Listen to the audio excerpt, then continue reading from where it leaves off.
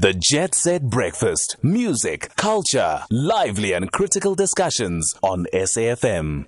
It's 9:20. You are with SAFM 104 to 107. And as we mentioned earlier on in the show, we wanted to try and understand how people can look at romance and dating in a time of COVID. I mean, maybe you are on something online like Tinder, or maybe you're the kind of person who goes out to places where you get to meet people. Now, what happens in a time of COVID where you're too scared to even go slide left with Tinder because you've got to use too much sanitizer. But what if you decide to meet a person? What happens if you want to meet them physically? Do you allow for kissing in an early time of COVID? Or do you just do the whole thing on Zoom?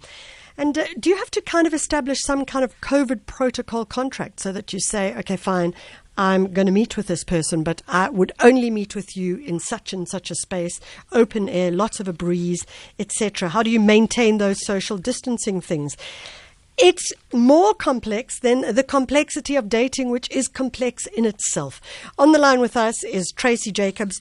TRACY is an intimacy and relationships coach and the founder of a website called Totally Me. TRACY, thank you so much for joining us. Morning, Michelle, and morning to your listeners. Thank you. And it's actually TRACY Zeman Jacobs. Otherwise, you won't actually find me on any website. Okay, TRACY Zeman Jacobs. There we go. TRACY, let's look at this idea of dating in a time of COVID. It is obviously very, very different to normal dating. One is used to going out to events and meeting people, and then the next thing you'd like chatting to them, and the next thing you're going on a dinner date or whatever the case may be. And yet lockdown means that you can't go to those places and you can't meet them in public spaces. But as human beings, we are so used to being communal and being together. Suddenly we can't do that. What are some of the things we need to think of from the beginning of that process? Well, definitely, if one would want to meet an interested party, then definitely the first question would be, have you had COVID? It's definitely better if one of the two have had COVID. Even if, let's say, the one hasn't had and the other one has had, that's already a plus. So that puts, delays so one. I want to take you back a step, TRACY. I mean, yes, if you want to meet someone, obviously you might go to those COVID protocols. But how do you meet that interested party? Right. So the best way, obviously, to meet somebody is through a mutual friend. That's the best way, because then, you're safe, somebody's done their homework. And it's always the funny thing is that, this one's single and that one's single, then all of a sudden we're a perfect match. But let's go to online dating. So online dating, I find, is actually quite dangerous at times because people are not actually honest. On a dating site, they may pose to be somebody else. They take somebody else's profile and they present themselves to be somebody who they're not. The other thing, dating online, is that you often are typing as, you're not really honest with who you are. Also, messages can be misconstrued. You want to make a good impression, so you say the things that somebody might want to hear. Yeah. And it's not a natural process. Okay. So that's always difficult. So you're saying that online is a problem, well, not a problem, but it could lead to certain issues if you're going to meet, and that the introductions need to be made by friends and the like. What happens then? Do we then go on to Zoom, or do we go straight to the chase? Well, the best thing is actually, once you've made the connection on a dating site, would be to go onto a Zoom call, or there is an option on some of these sites to do a face-to-face connection, just to make sure that you are actually looking at the person whose profile is presented on the app. Because there are a lot of catfishers out there who, as I said, will steal somebody else's profile and make you believe that you're talking to this gorgeous man or this gorgeous woman, and actually they're not they're not who they are. So Tracy, that's obviously an issue in times with COVID and times without COVID. Correct. The specificity of COVID-19, you get to meet someone, maybe you decide you're going to go, you start with a Zoom meeting. What should you be doing differently that maybe you would have done in a time when there wasn't COVID? I mean, how many remote meetings should you have in order to trust them? How do you ensure that the first time you meet them, do you literally ask them, have you had COVID? Or do you ask them if they follow protocols? What if you arrive and they're just not even wearing a mask? Yes, well, you actually, on that Zoom meeting, you would ask if they've had COVID. If there's a connection on the Zoom meet, then you would agree to meet somebody in an open area. You would agree to wear a mask. It is a difficult situation, but definitely you would arrive there with a mask. Wherever you do go these days, they take your temperature. You have to sanitize. They won't let you in without a mask. Yeah. And then when you sit down, it's generally acceptable that you sit apart, at least 3 meters apart, and then one would take off a mask.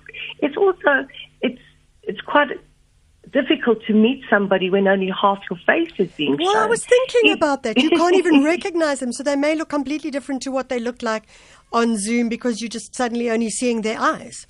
Well, on Zoom you're seeing somebody's full face. Yeah. But also people look quite different online than what they do in person. With a mask on. Exactly.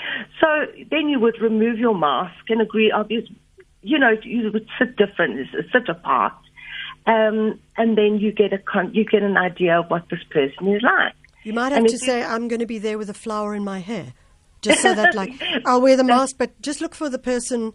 I'm the man in the corner or the woman in the corner with a flower in my hair. That would sort of help out, eh?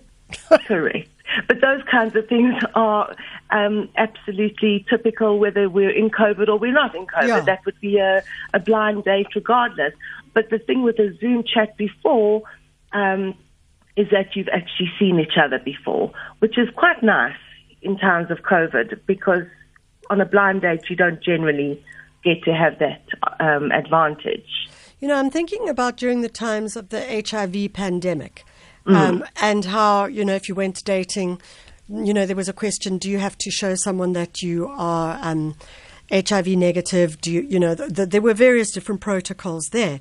Here, there would also be protocols. If you say, okay, fine, we've Zoomed in, we've checked each other, we've gone on the coffee dates, we've worn our masks, we've told each other about the protocols, we've spoken, we've gone for walks, we've done everything with regards to the protocols, and then we decide, okay, we're going to take this one step further and do the jiggy.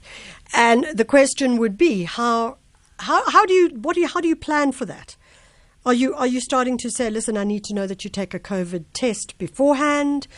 I mean, it's very kind of practical, but very sexless. It is sexless. As I said in the very beginning, it's very advantageous if one of you has had COVID. The second thing is you would possibly go for a test together to see if you've got antibodies. Yeah. And then you would check for comorbidities, because some people are prepared to take the chance and get very personal, even if they haven't had COVID. Yeah. But one would be very careful if one of you has comorbidities, diabetes, blood pressure, whatever the case may be, because the person with the comorbidity would probably say, I'm not going to take the chance. So if we look at that, I mean, would you suggest that if you were going to have, you've decided, okay, that's it, we're going to do the dirty deed, have sex, would I wear a mask? Probably would agree it would be a bit odd. Not kiss.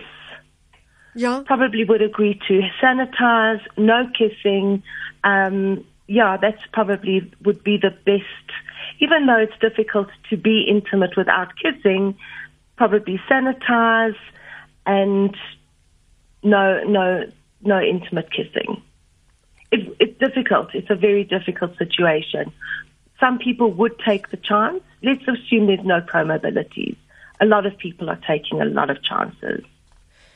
So, and hopefully, if they do get COVID from each other, then they hope for the best and they don't get too sick. Sure. TRACY, I mean, dating is a part of life. And Correct. We are going to move forward in the world, and we are going to go from one pandemic to the next. We may go from one wave or phase to the next wave or phase. I mean, this virus may just keep changing. We have to constantly be on our alert, but we also have to try and find a way to move forward in the world. What would you suggest overarchingly with regards to people who are thinking, I'd like to date, but I just don't know how to do it? Well, as I said, firstly, put it out there that you are looking for a serious relationship or you're looking for a relationship, and then let people make the connections for you. The other thing is to try online dating and to be patient, because there are some decent people out there who also want the same things as you. And but critically, Facebook, if you do take the online dating or Facebook version, then you need to make sure that you work your way through all the steps, starting with Zoom, starting with online, and then starting with the massive social distancing, maybe a walk around the park or something, then maybe sit down with a coffee, but still social distancing. They call it a Denzel apart, which is the length of Denzel, Washington, which I think is 1.6 meters. You stay apart. And you would then so you do have to do it in minuscule, tiny little steps. Yes. You would have to be very, very cautious. Firstly, cautious of COVID, but also cautious of the person that you're dating. I'm always very cautious around giving advice about how to date, full stop. And then during COVID, you also have to be even more cautious. People are very, they take risks, and yet there are lots of people who are just hooking up left, right, and center and are actually quite safe. But that's not exactly the advice that I would give, but exactly what you've been talking about.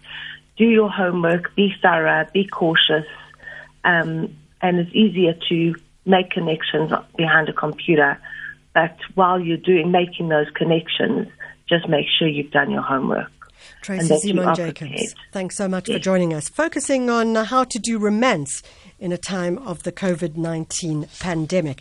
If you think that things are just going to return to normal, then, well, you may be alone for a very, very long time. So let's try and think about different ways of doing that. Put a little giggle in your voice. No, I'm very basic. I'm just looking for someone who hasn't been infected by the coronavirus. Yeah. Good luck. Good luck. 9:32.